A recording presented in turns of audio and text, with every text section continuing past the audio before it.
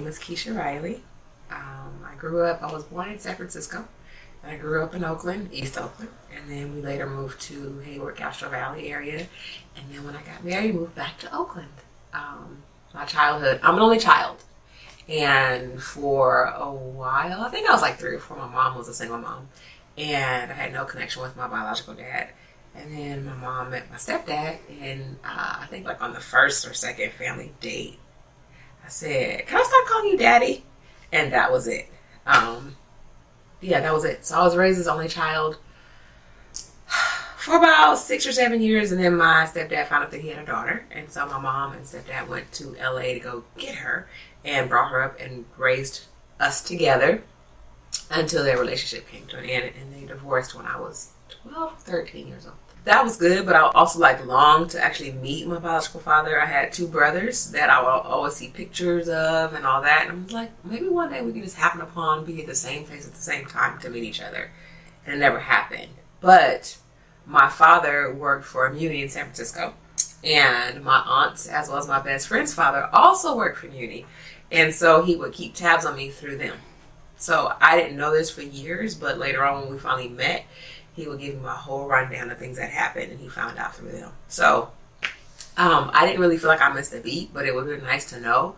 But I believe God did not allow that to be because he was not what I needed at that time in my life. So. Okay. Yeah. All right. So throughout your childhood, did you have a relationship with Christ? Absolutely. And where did that form from? I was 4, I believe, 4 or 5 when I was baptized. My mom moved over here to Oakland from San Francisco, and we started going to church, and she got baptized, and then that was just like life for me, and I understood who Jesus was and why it was important to stick with him. So it was very, very early on in my life. As a child, I knew he was there. I knew who he was. He actually revealed himself to me when I was really, really young, so I was kind of scared that actually happened. I was sitting on the back porch one day after church. It was a great cloudy day, and I had just come in from church, and I was talking to my parents. They were in the house on the back porch, and then this vision just, he just appeared. And I'm like, really? Like, Mommy, Daddy, I think I just saw Jesus.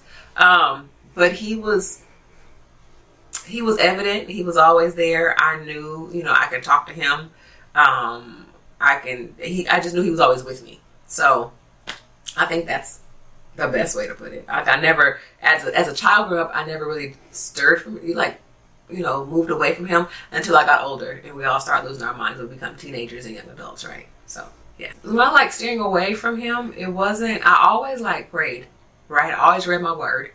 But then, of course, the hustle and bustle of the culture also get your attention. So I was one of those walking the fence. When I was high school, I was still hanging out with my friends, doing the stuff that we weren't supposed to be doing. But Sunday morning, I knew I had to be at church. So I was at church. So Sunday morning, I would have that, "Oh, Lord, please." And then, Wednesday night, where the party at? So steering away, I don't know if steering away would be the right thing. Maybe just trying to have too much other stuff kind of choke out our relationship. I had gone from being in private school my entire life to going to public school in my junior year, and I went to Keisha Riley High. And there were some life transitions there that maybe I was not left to myself, but I was given more flexibility and freedom, and I took it. And so I think it was that time right there in which it was like, okay, I can do this and still be cool with Christ. And that's kind of what I did. And I justified it because I was like, well, I'm still in church. I still read my word. And, I still pray before a test or something, right? So, I think I was about 15, 16. And it was just I know I still want to live for Christ. And I know that I still want to go to heaven. I know I should be talking to people about the word of God and who God is and why it's important to know him. But I also want to be I want to be 16. And that was I felt at some point in my life that was a big burden to bear. Be the only one. I would go out with my girlfriends and, they want to drink at 16, 17. I was the designated driver. I was I don't do all that. So it was a rough road to walk. For one, my mom wasn't having it, right? That's a big deal. I mean, you come in when you come in, but guess what's happening in a few hours? You go to church. So, but I was okay with that. And my friends knew that. I was like, Sunday morning, oh, what you doing? I'm going to church. Why don't you go? Oh, no, I can't do that. So, and even to this day, some of my girlfriends I grew up with, they're still like, they'll come to a church event. But I'm like, why are you not saved? No, I'm not ready. So, me standing alone, my mom told me one thing, and I say this all the time, and I tell my kids, that sometimes in life, you have to walk this road alone. And I didn't think about literally by myself. But I get it now. It's like I do things, or I was required to do things that other people weren't required to do, and I had to be okay with it. So I was okay with it. Was there ever a point in your later teen years where you found yourself at like a crossroad with, I know what Christ is telling me to do, but I'm about to jump completely into what I wasn't taught? No. No. Okay. Like I said, I kind of lost my mind a little bit. I had my moments, but no, there was never a point in time where I was like, what? No. There was always a longing for a relationship. There was always, like Jesus would talk to me and he would show me things. And I knew if I cut that off, then I would really, really be going my own way. Now, in some instances, I did, right? I heard his voice or got an unction and was like, whatever. And every time I went against it, some things went wrong. So that, for me, was a constant reminder of how important it was for me to stay with him, even though I wasn't doing everything he was calling me to do. So I think it was something so simple, but it's really not, is who I align myself with. My acquaintances, and making the transition from private school. I went to Bishop Woodall, and I ended up at Keisha Riley High. That was a culture shock in more than one way. And so I had to kind of find my way, and I could have gone with the crowd for the sake thereof. And even though I knew that what they were up to was no good, I could have gone with them, but it was a good. God just kept telling me no. Like every time they tried, and I'm like, something just doesn't feel right. I would try and go hang out with them, and we would miss curfew, or they get in trouble. I have my mama worried about what's going on, and those kind of things just did not sit well with me. My mom has done too much for me to put her through that. So it wasn't worth it. It wasn't worth it. So I tried it. We had some things, we're going to go here, we're going to do this, we're going to smoke some weed, we're going to get drunk, whatever. I'm like, oh, okay, let's go with it. And then I was like, yeah, no, it's not about that life. Not about that life. Okay. So it seems clear that even though you was around particular acquaintances at times, that the Lord always steered you differently. He set you apart in all times. Mm-hmm. Is that because it's clear that the Lord has a great calling on your life? Was there ever monumental times where Satan tried to completely stop that and be like, and where did that start? Yes. It started it happened to me when I was 14 years old. I was a sophomore in high school, and I went to the doctor, and the doctor told my mom that be prepared to bury her in 7 years when she's 21. She's going to develop a very, very rare form of cancer in her reproductive system, and it's going to move quick, and it's going to take her out. So be prepared to bury her. And that was 10:30 in the morning, and I got that word from my doctor, and I was like, no, that can't be. What do you mean? What? How can you say that to somebody? And I went back to school, and I talked to one of the nuns there, and I'm just like, but this is not enough. It was at that point in time when I started to realize, I knew I wasn't born to die at 21, and I knew there was more in store. And I think that may be some of the things that kept me, even though I wanted to try and test out what was going on in the world, but it kept me closer to him because of what someone said, and I was not going to let what man said or what the doctor said deter what God had planned for me. So that was the breaking point for me. That was the point right there at 14 years old, that I wanted to be sure I wasn't going to be dead at 21. So I could have taken it one route and said, I'm just going to live it, live my life up and do what I want to do. And I think for a minute I had that moment, well, I'm going to die, I might as well just do what I want to do now. And so I kind of had that, and then it kind of snapped back, girl, what is wrong with you? So I think that's why I didn't go all the way. So at 14, I felt that was an attack. And I was like, no. And I remember my mom saying, this is going to be turned around. I said, absolutely. I said, because this is what Satan meant it for bad. Like he put this seed here, and it was up to me to either like squash the seed and return it to the pit of hell from which it came from, or to recognize, okay, God, this has been done to us. What the devil meant for bad, you're going to use it for good and for your glory. And I think that was God allows things to happen to us, right? So we can stay near and dear to Him, and He allows things. Think about Job, right? He allows things. But I think that was maybe the initial caveat to which me staying closer to Him and recognizing who He really is, and that He has the power, we have the power, we have the control given by Him to make the decision. So what the devil meant for bad, God meant for good, because here I am today with well past 21 years old. You don't want to date yourself too much. With a whole bunch of kids. Oh, and that's another thing. Of course, I wasn't going to be here, right, at 21. But shortly thereafter, when I was about 22, 23, I had an injury in my back that the doctors told me that I would never be able to have kids. Mind you, I just had one. And that I would never be able to run again.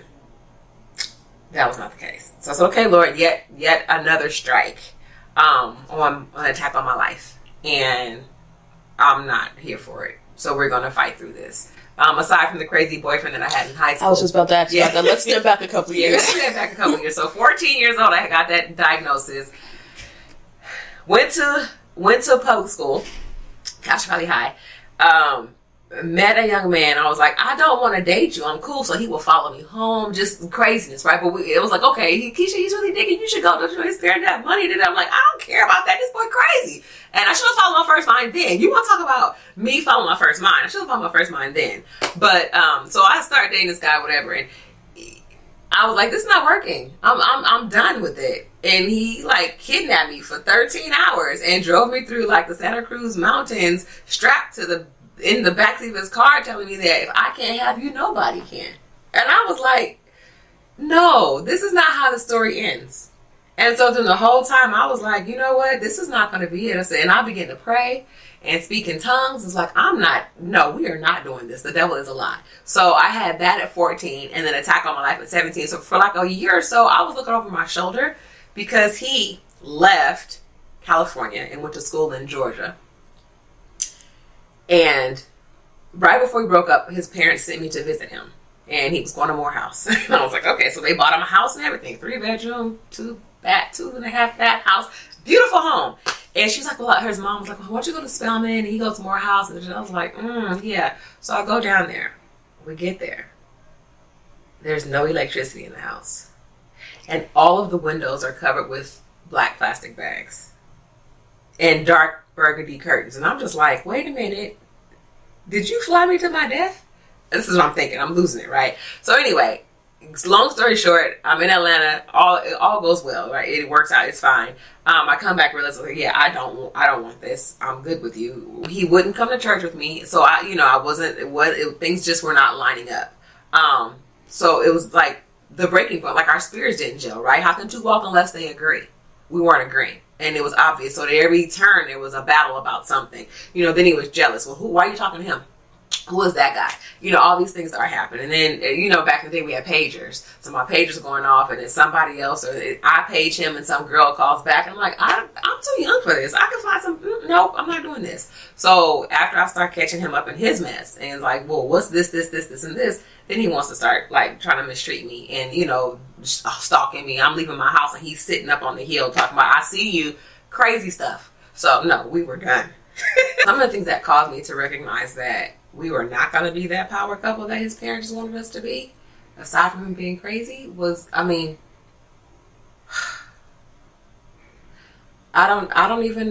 some of the things I blocked out because it was just, like, crazy. Trying to, like, force me to, like, try drugs I wasn't interested in, pushing on me because that's what he was doing. He was into. And, we would drive around. And one day we were driving downtown Oakland. He just decides to pull out a gun and start shooting at cars. I like my freedom, so I was not down for that. So it's those kind of things that I'm like, at any given time, he can turn that gun on me. Right? If you're free to just tear up somebody else's property because you're angry, you can be angry with me The Bible says angry and sin not. And that was not his thing because he didn't believe in God. So I believe now looking back that God allowed that, but he kept me because growing up, you always think, oh, I want my husband to have this much money and I want him to do this and I want this and I want this. And I wholeheartedly had it. Like his parents had the best of the best, creme de la creme, right? I went to all the balls with the long gowns and all the, escargot and the foo-foo, and I did all that. But he was crazy. That's the bottom line. So God showed me, this is what you think you want. I'm going to let you have it. I'm going to show you what it really, really looks like. And on the other side, because everything that glitters is not gold. So that's what I think the culmination of all those things will cause me to say, this is not what I want. I can't do this any longer. But he's had like accidents where his car flipped over and then glass was all in his head. He showed me my front door all bloody. He would drive and we would be in like his Camaro and we would go under the big rigs on the freeway. Just the crazy stuff. So when I tell you I was done, because like psychologically I could have been messed up, but God said no. God said no. Okay, so could you explain the day you were kidnapped? How did that start? How did it unfold? So it's just like a normal day. Like we were going out, right? This is when we were cool, we were good. So mind you, I'm using terminology of today's time to try and describe what happened then, because I'm sure those words weren't the words then. But anyway, we were cool, and we probably got, come pick me up. We're going to breakfast, going to lunch. We would go hang out. His parents, he had a car. His parents were like, you going out with Keisha? Okay, here you go. Whatever. It was good. So we would go to breakfast, go to lunch. We could be going all day. No big deal. We didn't have cell phones. We had pagers.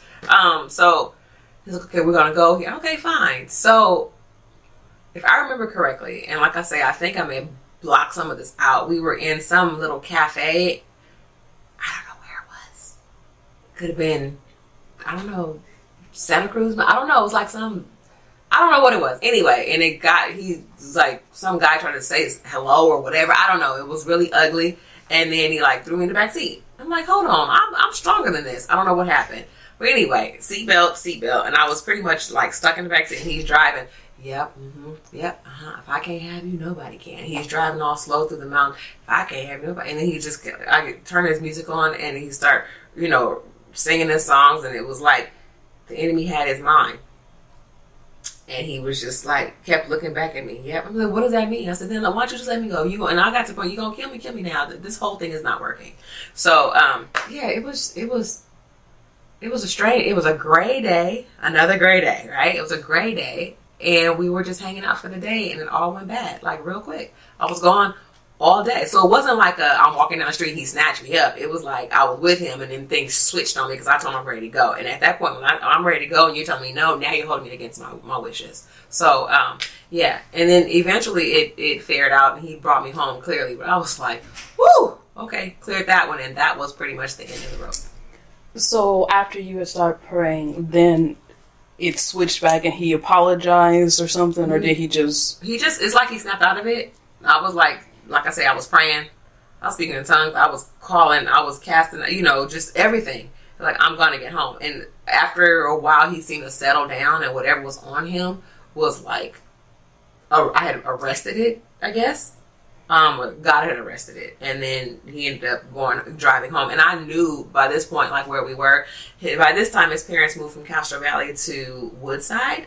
And so we were in that area. So I realized, okay, then we're heading home. This is not going to happen. This is not what it is. So I thank God for that. I don't think my mama knew that story. But anyway. Does she know to this day? I don't think she knows the extent. She knew I dealt with some stuff. When we left Keisha Riley and we moved back to Oakland, he popped up on my doorstep.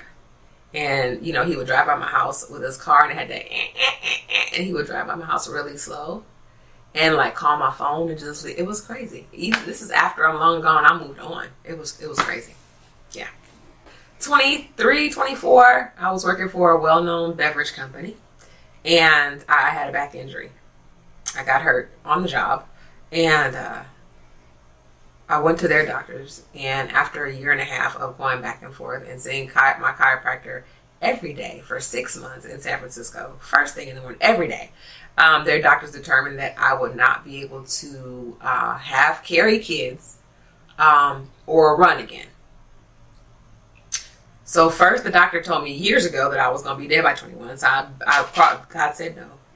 I survived my then boyfriend doing what he was going to do, or what he thought he was going to do. Excuse me. And now at 23 years old, now you're telling me that I'm going to live. I just want to have good quality of life. And I know that is not of God. Right? He gives us life. We have life and have it more abundantly. So I knew, okay, here we go. Yeah, okay, Satan, you won't quit. So you had 3 attacks and I'm still surviving. I'm still here. I'm existing. I'm living. I'm not existing. I'm living. And I'm walking. But this time I'm walking in the Word of God. I'm walking like I'm a living testimony, right? I'm a walking miracle. So I heard their words yet again. And I said, okay, thank you for your opinion, your diagnosis. And I'm going to be certain to prove you otherwise. And I did. Clearly. I had the one child at the time. So when I found I was pregnant with my second child, I was in awe. And honestly, I was going to be a single mom again. And so I was like, what did you just do to yourself? What's going on? So I had my best friend at the time. She was like, oh my goodness, you're going to keep the baby and all that stuff. I'm like, nah, because that's not a good look, and all this. So I went back and forth through this whole process of, well, this is wrong. Had a baby out of wedlock. And can you go back a little? You said you're going to be a second mom again. When did that first happen? My first child when I was 21. Okay. So I was with his dad off and on for 10 years. Okay. I was engaged to be married, and it came to the point where I realized 3 months before I walked down the aisle, I called my wedding off. I had fasted and prayed. And I was like, why am I doing it? Am I doing this because there's a child involved? Am I doing this because he loves me? Am I doing it because I love him? It was still a battle to get to church. I'm like, okay, I am weakening my testimony by, just not being the one of God that God is calling me to be. And so I said, listen, this is where I am. And just because we have a kid together does not mean we have to have a life together. And I'm okay with whatever your decision, if you choose to walk away, I want more. And if you choose to walk away, it's fine. God's going to take care of us. And he did just that. Walked away. And he told me, I trust that whomever you marry will be able to take care of you and him better than I can. And I said, so because you and I are not together anymore, you don't even want to deal with your son. How does this work? So I think someone may have talked him into coming back. And that was not my request. But he said, well, can we go to dinner and talk about it? Sure, we can talk about it. So we tried it again. So we went to counseling and all those things. And by this time I was dating. And I don't know, several months into us trying to work it out, counseling and just talking and going to dinner and being, I got pregnant with my second son by somebody else. And so that was a whole nother thing. I'm like, okay, it is what it is. And then me having to accept that. And I'm like, okay, fine. This is. So I told my mom. I said, Mom, I'm pregnant and I'm not keeping my baby. And she goes, the devil is a lie. And I said, okay. So we talked about it. And I said, okay, you know what? And then I prayed about it. And I said, Lord, I didn't do this right. And I'm repenting for this. But I was told I wasn't going to be here, let alone have kids. And both of those things would be found untrue.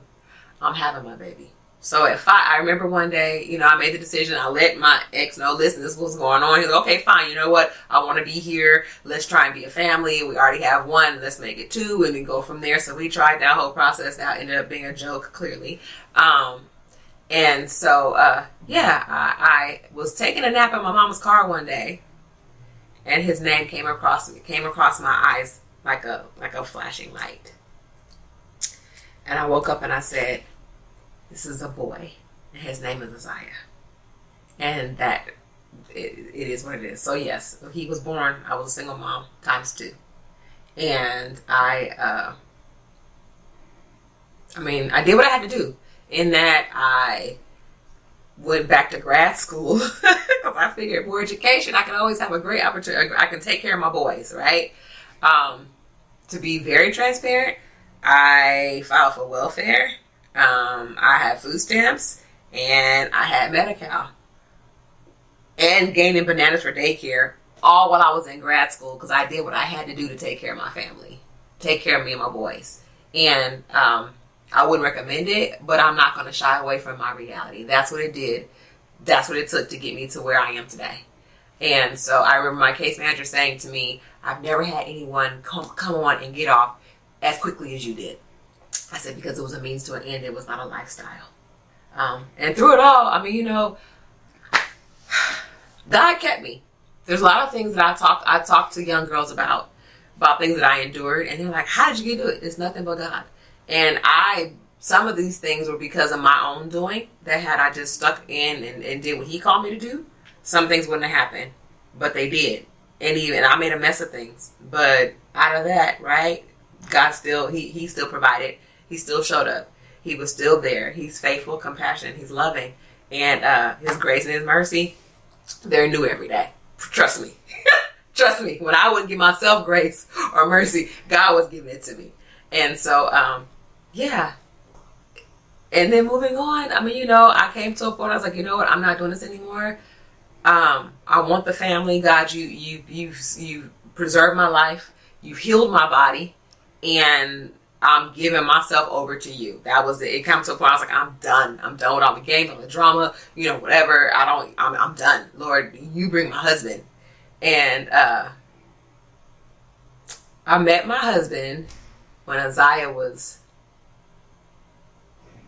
about 9 months old, 6 months, 9 months, something like that. And Isaiah fell in love with him immediately.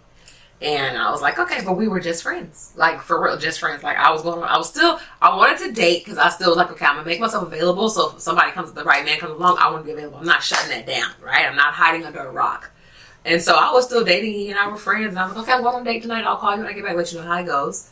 And he's okay, fine. You know, he was there. He was the mainstay. He was there. I'm just like, why didn't I see that before? But,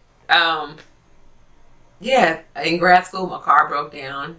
He would come and take me to school, pick me up from school, take me to go get the boys from school because my car broke down. My mom went to China for like 3 months. And so he's like, you can't do this by yourself. I was working, coaching basketball, and in school with 2 boys.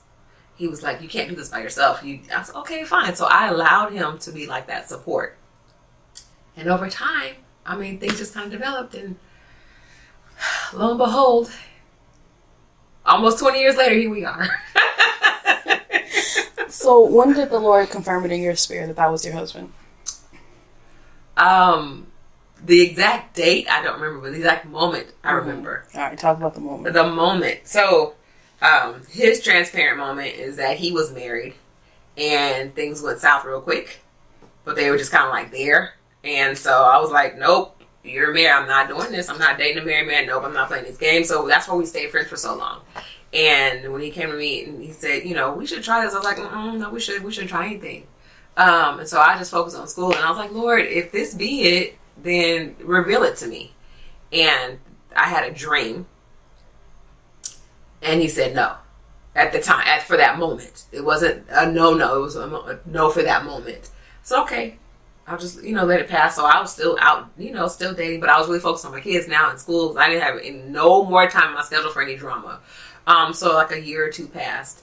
And I was sitting at my desk in my room. And the Lord said, it was like a little, Lord said, now. So I picked up my phone. I called him at work. And I was like, hi. And we had some space between us, a few weeks between us. We hadn't talked. And, as much as we used to. And I said, I'm just calling to check in and say, hey. And, he's like, well, how you doing? And I'm like, okay, I'm battling with macroeconomics right now, but I'll get through it. So we're talking. And I said, I think it's about time we give this a try. And he won't admit to it, but I heard him say, yes. And it was at that moment that it was like, okay, let's try and make this work. Now, he had known my boys, right? At that point in time, these are my kids. It's okay, fine. He had known my boys.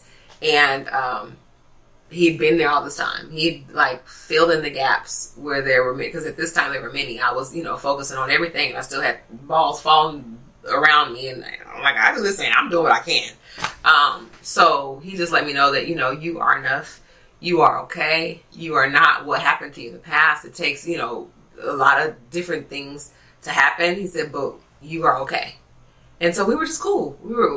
We cool, and then we led up to the change in the nature of our relationship. Yeah, and so on my graduation day from grad school, he told me as I was getting ready for my graduation party, he goes, I think I want to marry you next year. This was May of 2008. He goes, I want to marry you February of next year, February 7th. I look at myself, is that a proposal? What am I supposed to do with that? Like, I'm getting ready to graduate, what am I supposed to do with that? Like, are you proposing to me? Do I make plans? Or are we just going to sit here and wait till February to show up? So I was still a little, I said, no, I want you to start making plans. I'm like, okay. So I told my mom, and, I'm like, this is really happening. And, November 4th of that year, we went to go vote. And then we went and had engagement photos. And that's when he actually proposed to me, like I guess legally or technically, because he had the ring. And we had a whole debacle about the ring, like, prior to that. So I was just like, But yeah, so that's my life in a nutshell. Okay.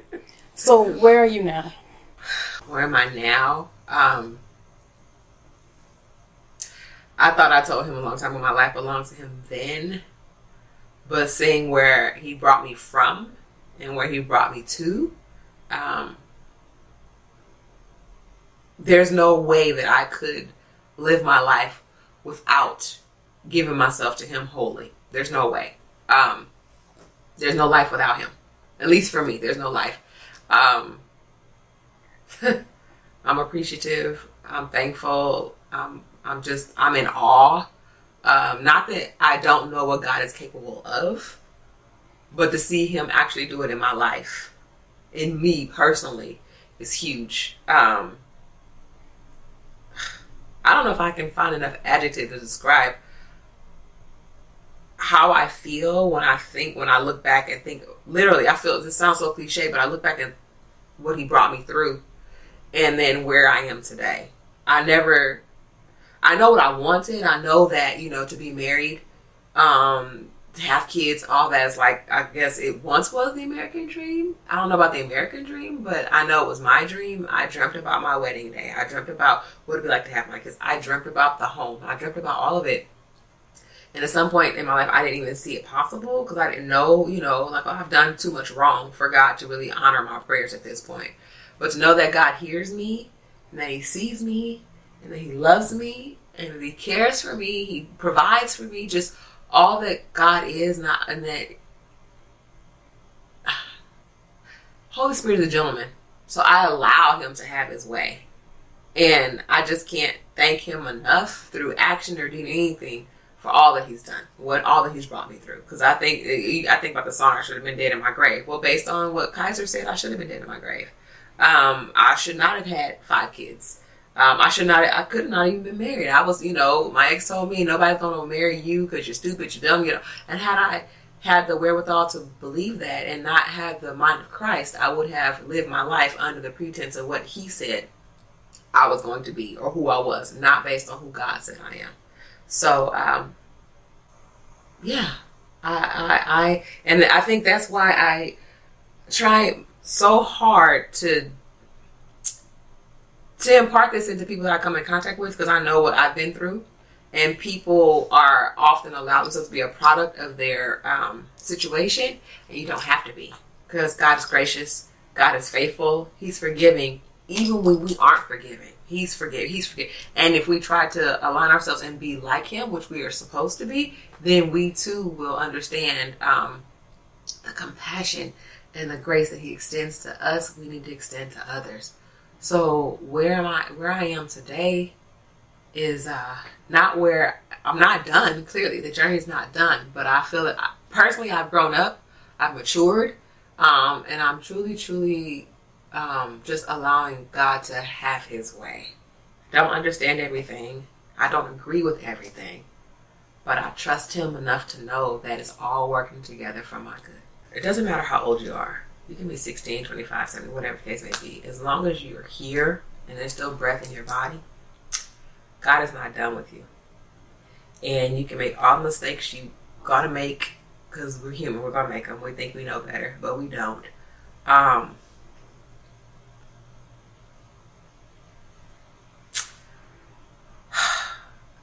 just know that the decisions that you make right now will affect your future, but it doesn't have to be done. That's not it. And don't think for the right now. Look down the line.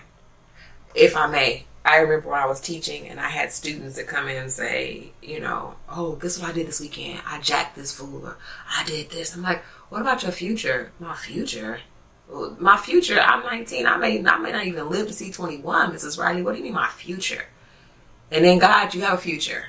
So don't think for a moment that your situation currently is going to be it for always.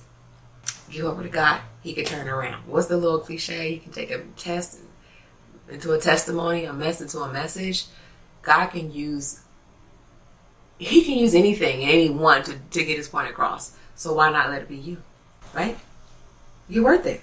So, I mean, there's nothing that's going to just separate you from the love of God. You just it's easier to turn yourself back to him, turn your life back to him, and let him use you. Because it's kind of like this. If you buy a Honda, you're not going to try and take your Honda to a Volvo dealer, right? Because the Volvo dealer don't know nothing about the Honda inner parts, right? And vice versa. Or whatever case. If you had a camera, if you had whatever case may be, you're going to take it back to its maker. So, because the maker knows the intricate details of that specific unit. Well, God knows your specific intricate details of you because he made you. So, there's nothing that you can do to fix you, right? You can just give it over to him wholeheartedly. Not saying with lip service, with your heart. Wholeheartedly. Give yourself back to him and let him do what he needs to do in you. He can fix you better than anything, anybody, any drug, any man, any woman, any whatever. God's got you. So let him have you. Let go, let God.